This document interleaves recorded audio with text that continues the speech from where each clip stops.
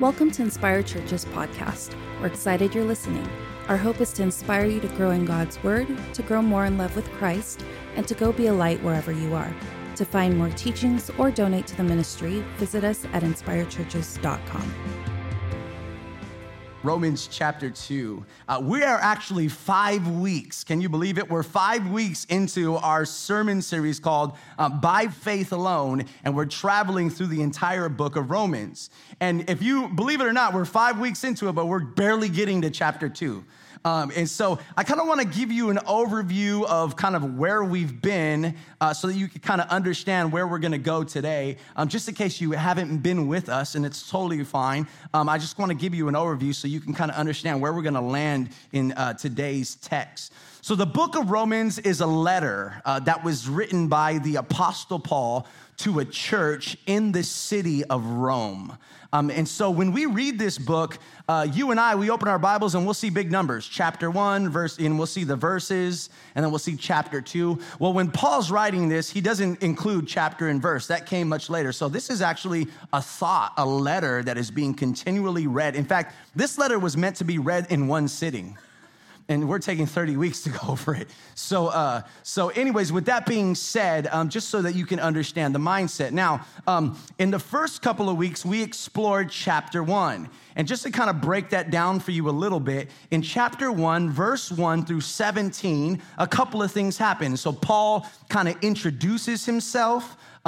He introduces the gospel of God, and he actually refers to the gospel of God as God's righteousness and God's power to save. Amen. And then in verses 18 through 32, kind of Paul begins to break the gospel down by laying out for us a systematic theological worldview regarding the wrath of God against the sinfulness of mankind. And it's here where we learn that in order for us to appreciate the good news, because the gospel means good news, in order for us to appreciate the good news, we first had to come to grips with and be confronted by the bad news. Now, what was this bad news? Well, the bad news, it's not culturally acceptable to say this, but it's biblical. And here's the bad news. God is angry with us. And a lot of us, that word anger triggers us because we've been in homes where anger was displayed in a very sinful way. But God's anger is his righteous anger, his just anger, his pure anger. And I'll tell you why he's angry. God is angry with humanity because we have rejected him as creator. And as a result of rejecting God, once you've rejected God, then you replace God. And we learned last week that we're all worshipers. Everyone worships. Even if you're in this room and you consider yourself an atheist, you still worship something. You give your time, talent, and treasure to something. You find joy, peace, and satisfaction in something. And so when we reject God, we also replace God. And that's what we call idolatry.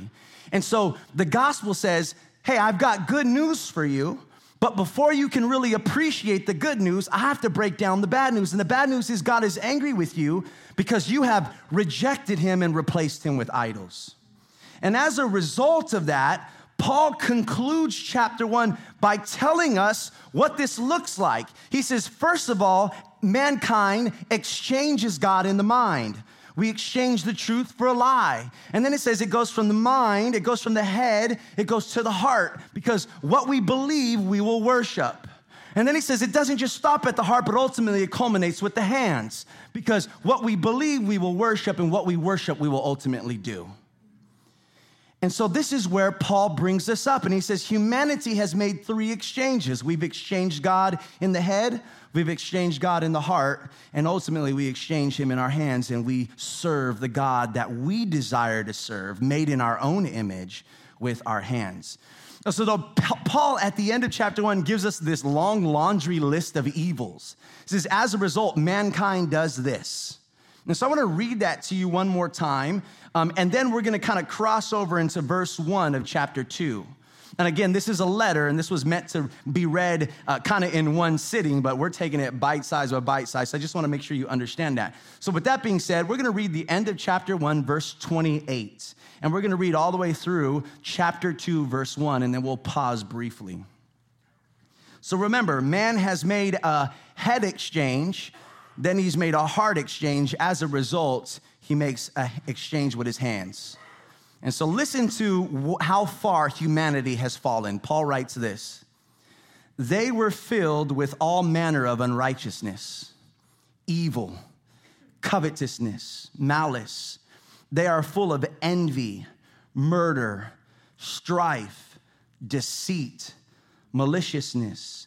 They are gossips, slanderers, haters of God, insolent, haughty, boastful, inventors of evil, disobedient to parents, foolish, faithless, heartless, ruthless. Though they knew God's righteous decree that those who practice such things deserve to die, they not only do them, but give approval to those who practice them.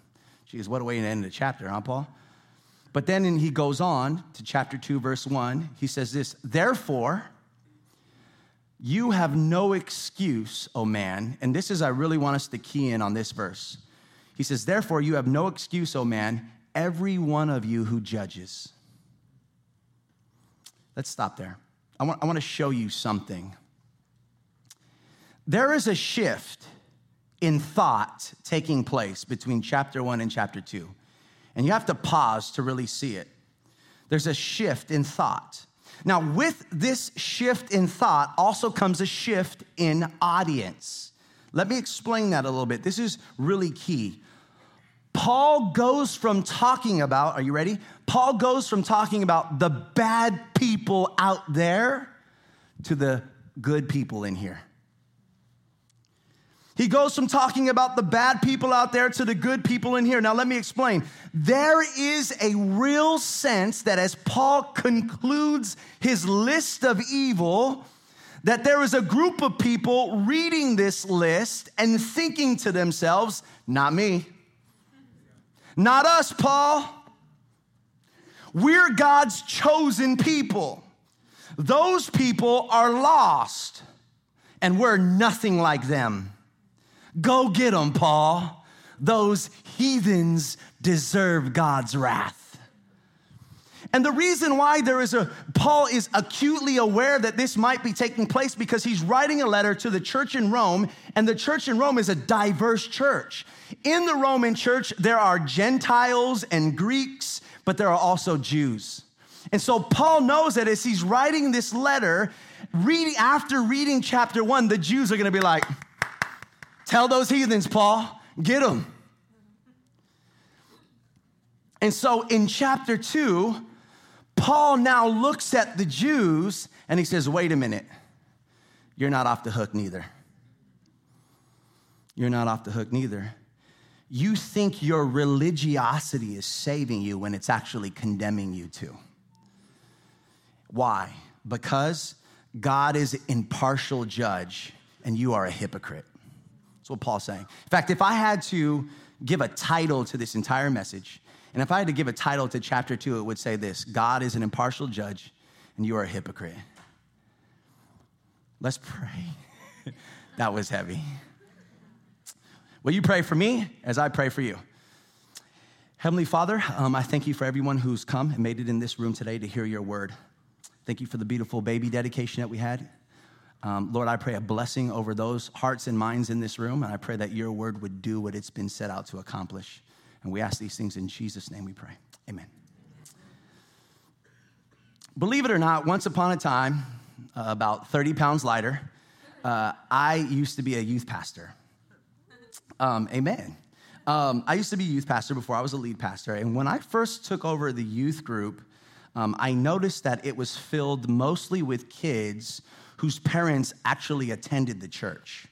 In fact, at the time, there was probably like maybe 10 to 12 kids kind of coming to church regularly when I first took over the youth ministry. And again, the most of those kids, if not all of them, were kids whose parents actually were regular attenders of the church. So at that time, before she was my girlfriend, Jamila and I got together and we began to say, I asked her, I said, hey, you wanna, you know, you guys know, hey, you wanna do youth ministry together or what, you know? Like that's the way Christian guys who don't know what they're doing try to ask people out, right? So you wanna like pray and read the Bible together?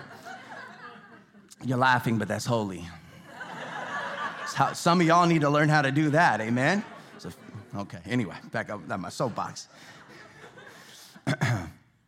So I said, you know, you want to do youth ministry with me? And I noticed that like 90% of the ministry was girls.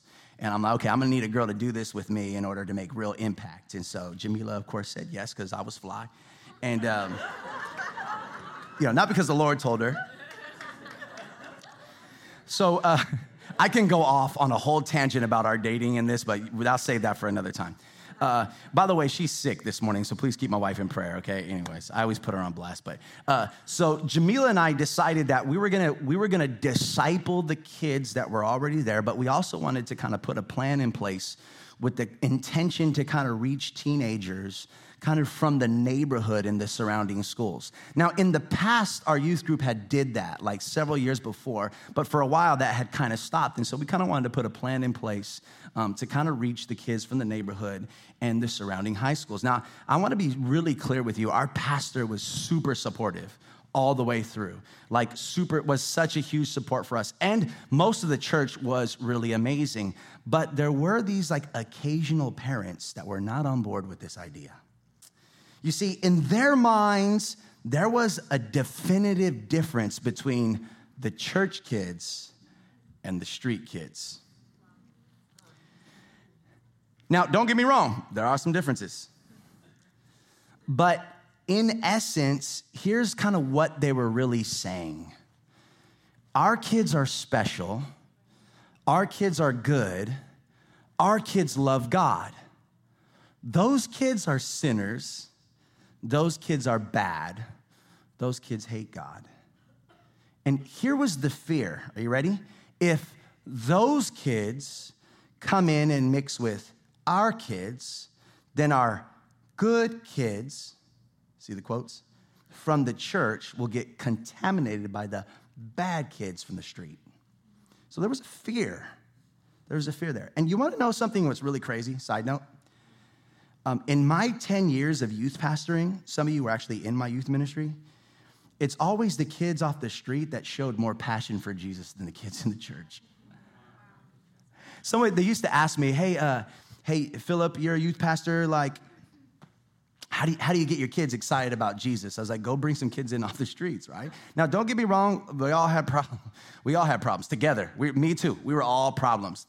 There were different, unique problems, but nonetheless, there was this fear there that if the two mixed, that somehow there was going to be like this contamination and the good kids were going to become bad. Now, this is what the Jews kind of felt about the Gentiles. Are you with me? And I want to warn us as a church, if the gospel is not the central message of this church, this is how our church can come off to the world too. It's kind of like them versus us, right?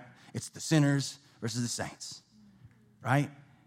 And so we have to make sure that we keep the gospel as the central message of our ministry. So with that in mind, I want you to now listen to Paul turn his attention to those people who think that they're in. Let's continue to read.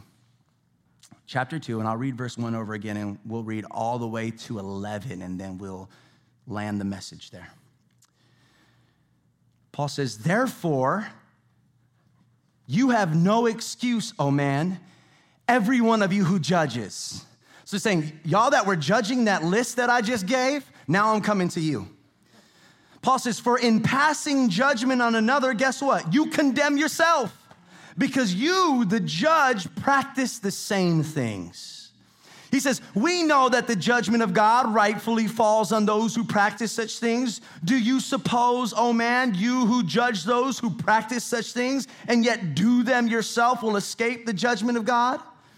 Paul says, or do you presume on the riches of his kindness and forbearance and patience, not knowing that God's kindness is meant to lead you to repentance?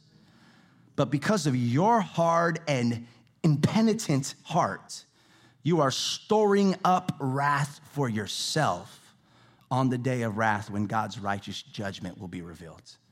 Now look at verse 6. He will render to each one according to his works. To those who by patience and well-doing seek for glory and honor and immortality, he will give eternal life. But for those who are self-seeking and do not obey the truth, but obey unrighteousness, there will be wrath and fury. There will be tribulation and distress for every human being who does evil, the Jew first and also the Greek. But glory and honor and peace for everyone who does good, the Jew first and also the Greek. For God shows no partiality. Now, I'm going to say something that is shocking, and I do it all the time, so if you come a lot, you already are ready for this. But when it's shocking, you're never really ready. I'm going to say something that's shocking and that some of you may not like, but nonetheless is an important truth for you to hear. You ready? Here it is. The most deceived person in this room today may not be the most immoral person.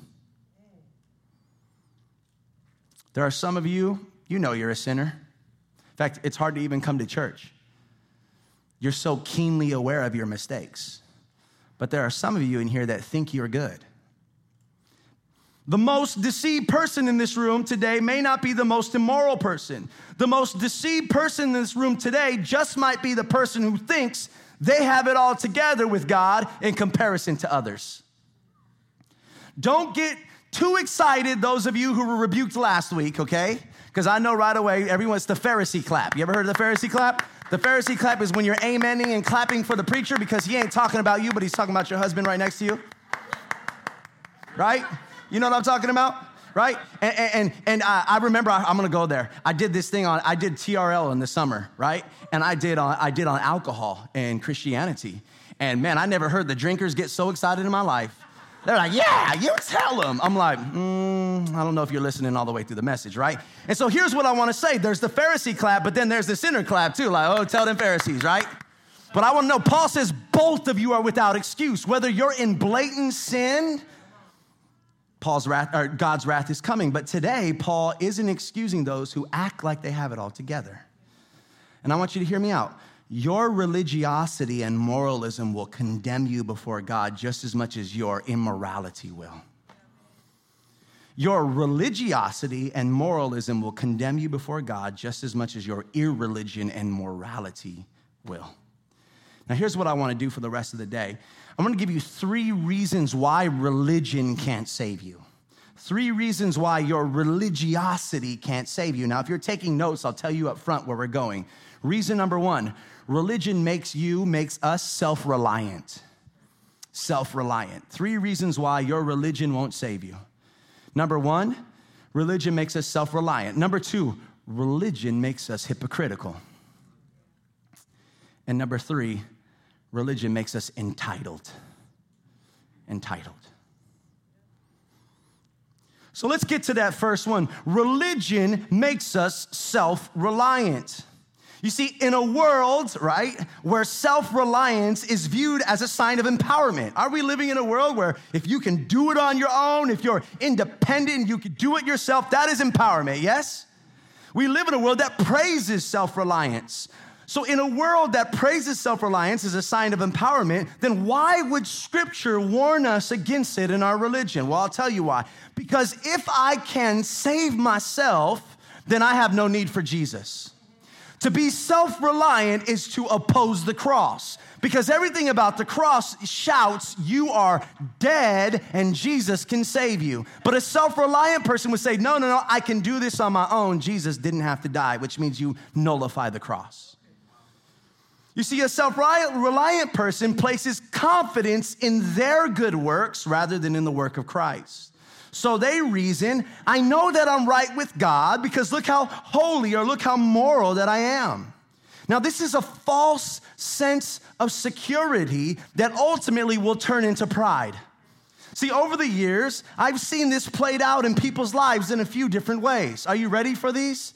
the shoe fits, wear them. But thank God the Holy Spirit is here. And just like last week, some of you had to wear some shoes and you had to repent. This week, you should wear some shoes and repent as well. Are you ready for how this is played out? Number one, the Pharisee Christian. What do I mean by that? Oh, they love to quote scriptures. They memorize the scriptures. They call out sins, and they boast about their prayer lives, but they never demonstrate real compassion or true humility. Just because you have the scriptures memorized means nothing. The Pharisee Christian. Number two, how about the political Christian? Here we go. And that season is coming, isn't it? It's coming like a storm. And it's going to be very polarizing.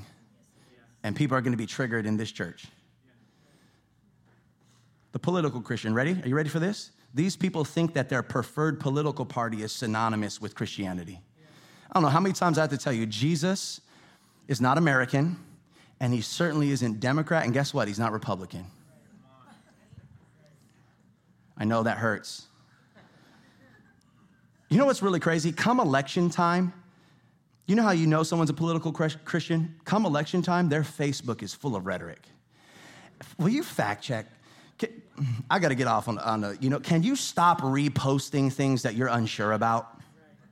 That just, you know what? I love Jesus, y'all. And I just can't take it when we are posting things and we're Christians and we come off so unintelligent because we're just posting. I'm a Christian now, and you might be my friend, I love you, but I'm going to tell you the reputation of Jesus means a lot to me. I'm trying to save folks and bring them into the gospel. I'm not trying to segregate. Let their sins do that. I get that. At some point, the gospel will split. It will. It will cause a division. But let the gospel cause it, not you. Some of you trying to help the gospel. All right, getting back up here. I got to get back here. You know that's up one, right? When he goes down, you're like, okay, I get it. Here's what's really, you want to know what's really crazy about these like political Christians? Here's what just messes me up. Not only do they not fact check, but they preach their candidate more than their savior. Yeah, do that. That felt good. I mean, really? When's the last time you shared Jesus at your workplace? But come political season, you're sharing whatever you're sharing. And you know what? You have a right to have a stance, guys. You have a right to choose and pray and look through the different views that are there and look through the political parties. You have a right to do this. America has given you that right. Now, whatever you think about America, that's another subject, but you have this right, and we are, as Christians, we should be good stewards of this right. So I'm not knocking that. I'm not even knocking one or the other. If you notice, I'm being very careful because I realize that there are Christians in this room that vote Democrat and Christians in this room that vote Republican. And until we understand that, we won't understand heaven, every tribe, tongue, nation. Do you understand that? Okay, I know. I get it. Some of you might not come back next week. That's okay. But I see people come election time, and they are the greatest presenters of their political gospel, but haven't shared Jesus once. Wear it. That's good. Let the Holy Spirit just cut you a little bit. That's good, because that means there's change. Repentance, that's what Christ wants to bring you to. Okay, how about the American Christian syndrome? This is another one I can just go on and on about. Let me tell you what the American Christian syndrome is, right? America thinks that we're just a Christian nation. We're a Christian nation. Right? We're a Christian nation, and because I was born in this nation and because my family went to church at some point, I'm a Christian too. So on Facebook and all these other places, like I'm going to check the box of Christian. You're Christian box checkers, right? But the reality is you're not. You're not a follower of Christ, and that's okay. Like, I get it. I mean, it's not okay. Like, I hope that the gospel would compel you, but what I want to do is lay down the facade. That's not what it is.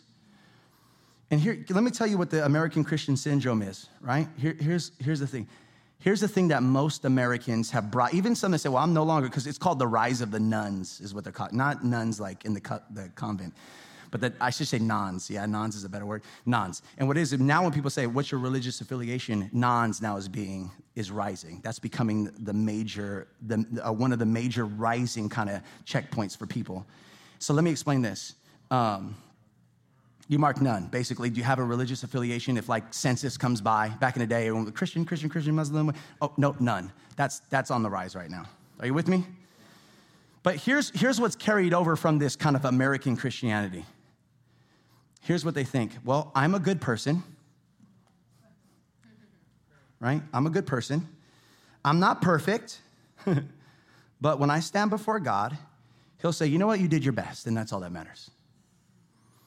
You did your best, and that's all that matters. I want to tell you something. That'll send you to hell quickly.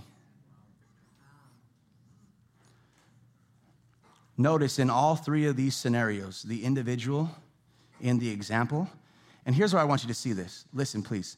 In all three of these scenarios, the individual in each example is finding their righteousness in something else other than Christ.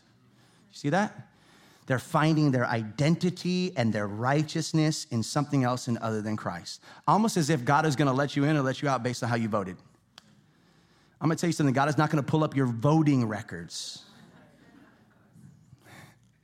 Number two, not only does your religion, your religiosity make you self-reliant, number two is, guess what? Self-reliant ultimately turns into hypocrite. Makes you hypocritical. Paul says that. He's self-reliant people. He doesn't say it verbatim, but this is the essence of what he's saying. Self-reliant people find fault in others, but ignore the very same faults in themselves. Hear me out. Yes. The irreligious of chapter 1 deserve the wrath of God. Nobody can deny the list of evil that I read. But yes, the religious of chapter 2 deserve the same wrath. Why? Because one of the fundamental temptations of our human nature is to condemn in others what we condone in ourselves. Don't we do that? I think I've said this. Don't we love to point out in others what we're okay with? We give permission to ourselves. One of the fundamental temptations of our human nature is to condemn in others what we condone in ourselves. There's nothing worse than a sin hunter who has failed to hunt the sin in themselves. Nothing worse than a sin hunter who has failed to hunt the sin in themselves.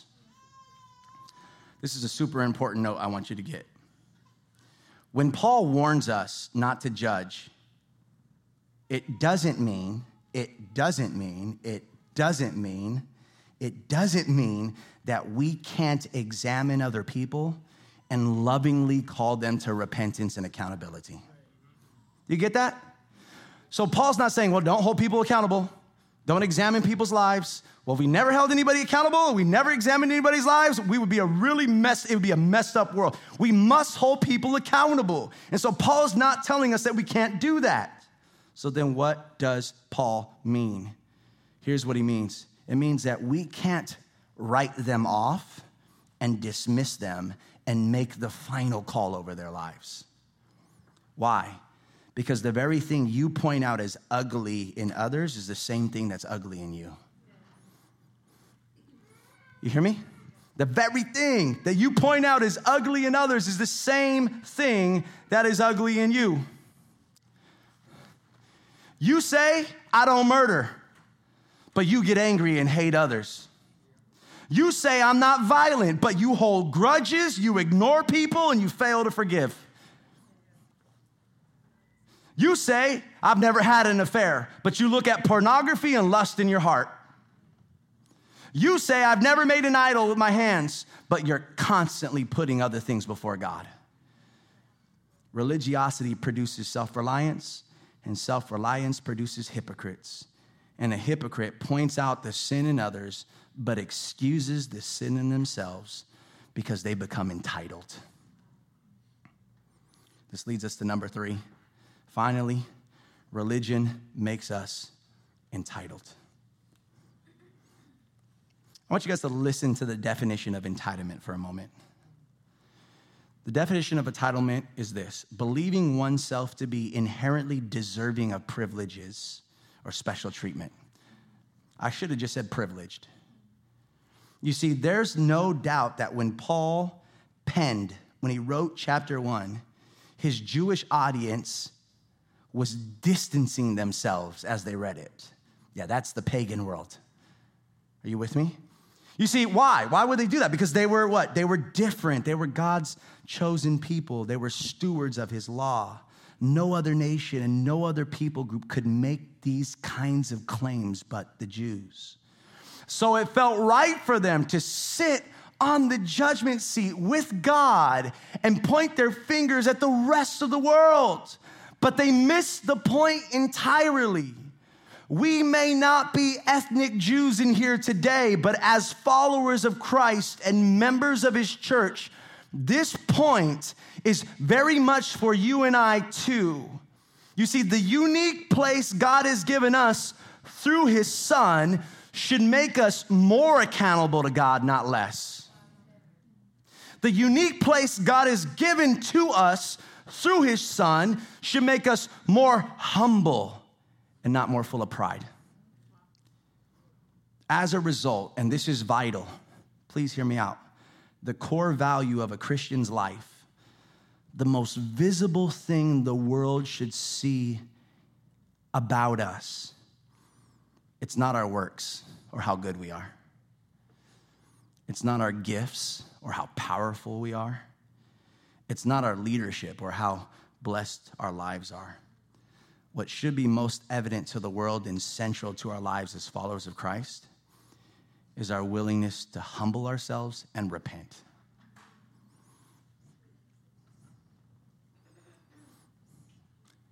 Write this down. Repentance and faith is not just how we enter God's kingdom, but it's also how we grow in it and stay in it.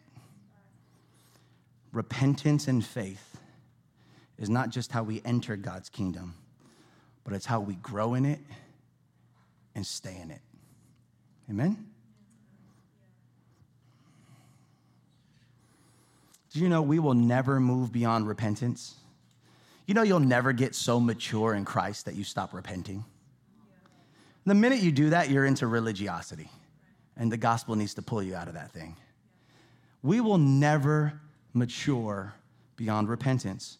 Well, why? Why, Pastor Phil? Because we will never move beyond the gospel.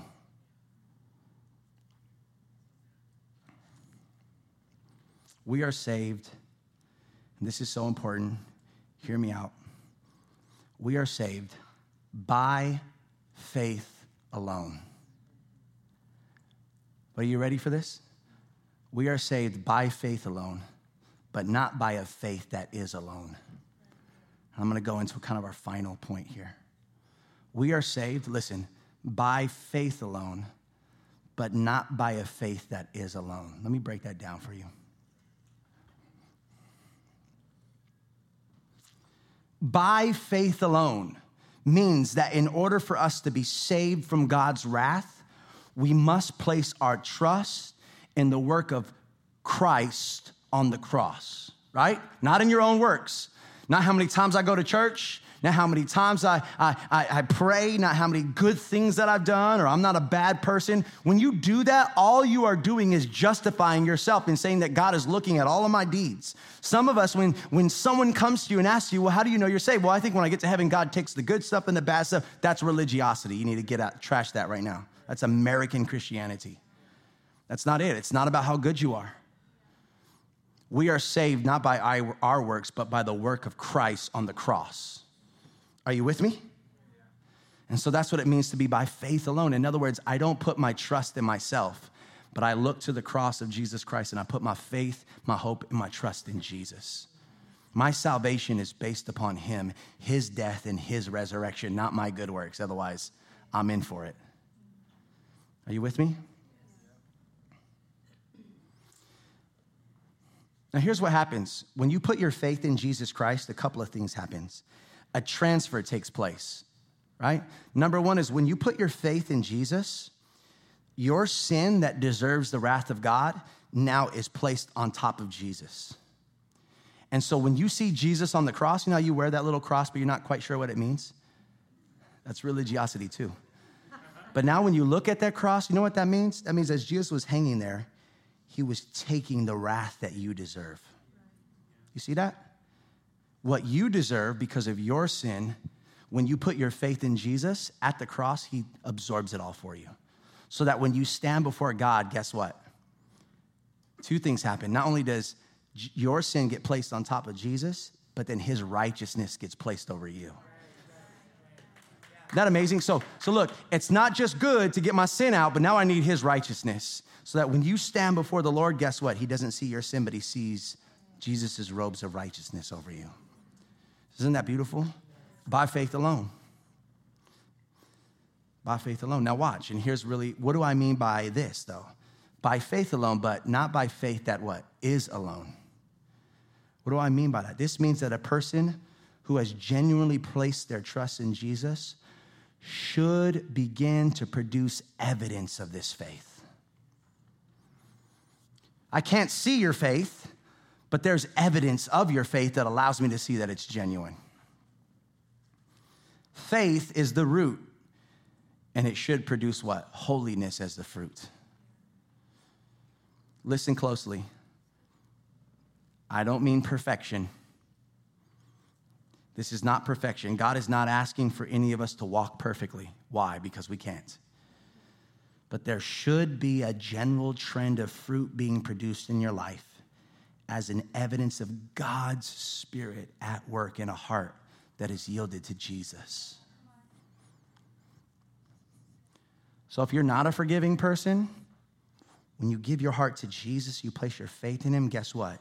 It doesn't mean you start forgiving everybody overnight, but it means you start to slowly begin to grow in that.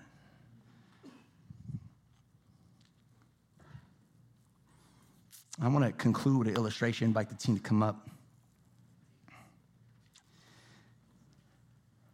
I'll never forget, it was like really simple, powerful advice that I received regarding parenting. And to be honest with you, I was like, man, this thing can go everywhere. Parenting or marriage, but even in our own faith walk with Jesus. And I think it's just so important that I felt like I wanted to end it here.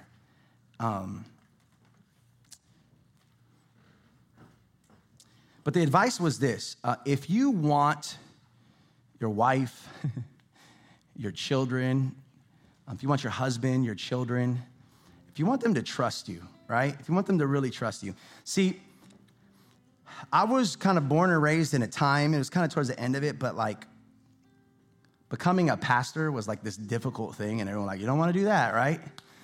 You know, and we were told, hey, don't marry a pastor, don't become a pastor, right? Okay, 2 people laughed. They don't want to offend people, but there were all these things that came with being a pastor, right? You don't make no money, it wasn't successful. I mean, all that stuff, I get that. But one of the things that people were also afraid of was, and if you grew up in church in any way, you might remember this, but remember they used to always like make fun of like the PKs, call them PKs. What's a PK? It means pastor's kid. Some of you are PKs in here, right? Some of you are like, Right, and here's what they used to say about the PKs. They used to say back in the day, man, how come the PKs are the worst kids? Do you remember that? Anybody remember that? Some of you are the worst kid. You're like, in fact, my dad don't even know I'm at church today, right? Okay. But like they would always say like, oh, the PKs are the worst kids, right? The PKs are going to abandon God, or the PKs are going to go through it hard. And so there was, above all these other reasons not to become a pastor, you don't make any money, you have it hard, all these other things. The other thing was like, well, you have a kid, there's going to be so much pressure on that kid to look and be the best, because that's the pastor's kid. Look at the pastor's kid. Look what he's doing, right? And so I know for me in particular, this was always really important now that I have a son. And there were a couple of things that I think have contributed to the reason why PKs are sometimes get a little angry with the church and with God. Well, sometimes because, maybe dad loved the church more than he loved the house, right? And that's something I always say, like, I love you guys, but the church won't be the mistress in my family. It just won't. But as a father now, who I'm a pastor, who also I want to honor my wife, I want to honor my son.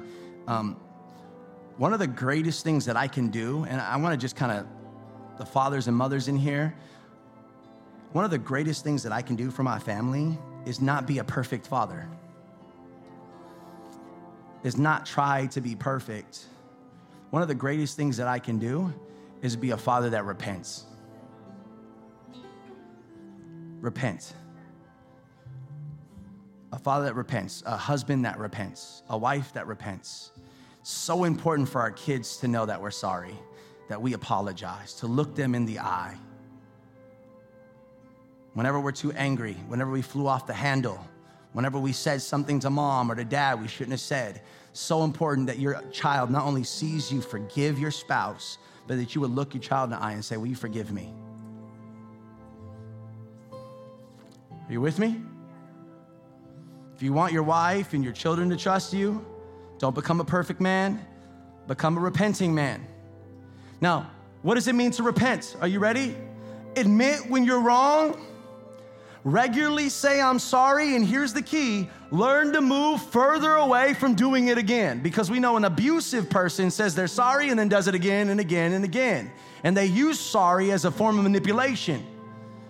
But repentance, true repentance, is not just to allow the pain of your mistake to hurt you enough to be able to come forward and break through your pride, because nobody wants to say, I'm sorry, but then look someone in the eye and genuinely in your heart, be contrite at the fact that you hurt them.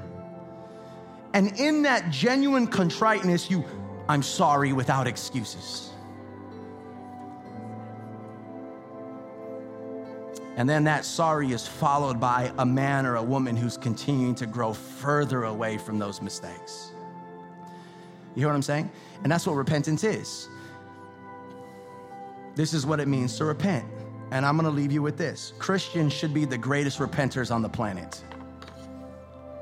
Should be the greatest repenters on the planet. Greatest repenters on the planet. Why? Why should we be the greatest repenters on the planet? Because it's not that Christians are better than non-Christians, because a repenter says, I'm just like you. But the difference is the love, the goodness, the kindness, the gentleness of God has brought me to him and brought me not to pride, but to humility. And I repent. And as I repent and as I put my faith in Jesus and as I trust in him, not only am I saying I'm sorry and not only broken over my sin, but guess what? I'm walking further and further away from it. That's what it means. That's what it is. And so what I want to do today is just lead us through repentance this morning. Amen? So if you guys just want to bow your heads and maybe even take a moment, we're going to do a little group exercise today. And in this group exercise, I just want you to take a moment in your own heart to allow the Holy Spirit just to begin to reveal to you if there's any area in your life that you need to repent before the Lord.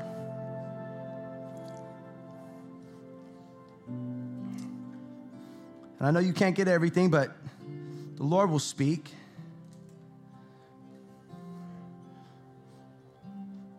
And maybe the first area is that you don't trust him. Maybe the first area is, Jesus, the first thing I need to repent of is that I haven't put my whole trust and whole faith in the cross, that I've been doing it on my own, that I've been leaning on my own works.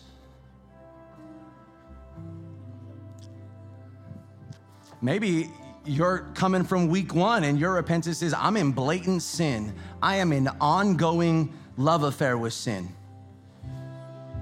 Maybe that's where you're at. If you're being honest right now before the Lord, there is just a reoccurring pattern of sin that I love and I do over and over again. And I take advantage of the cross. I take advantage of the blood. Lord, I don't even know what to do, but I'm going to repent. I need your help to walk away from this because I don't even think I can. Maybe there's idols in your heart. There's something else that you adore. Just something else that you just love a little more. Jesus, I want to love you more.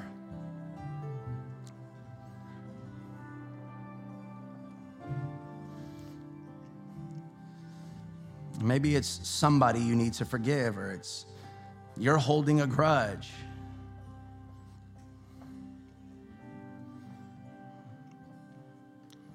Somebody you need to release or let go of.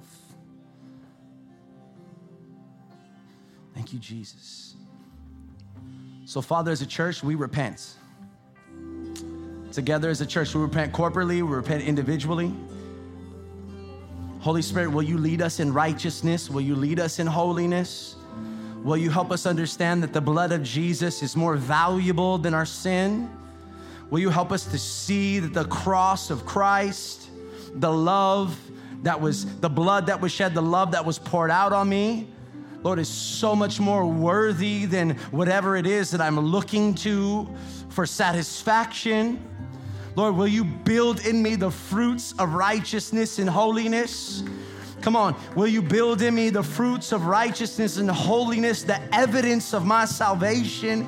Will you cause me not just to be a Sunday morning Christian, God, but every day of the week where may I live for you, may I breathe for you, may I go to work for you, may I parent for you, may I be married for you, may everything that I do be for Jesus. God, and will you raise up disciples at Inspire Church, Lord, that would just not define their Christianity off a political agenda, would not define their Christianity, Lord, off of their good works, but it would only be found in Christ and in the gospel. Lord, we love you. You are worthy of it all. And we give you all honor, we give you all glory, and we give you all praise. In Jesus' mighty name we pray. Amen and amen. God bless you. We love you.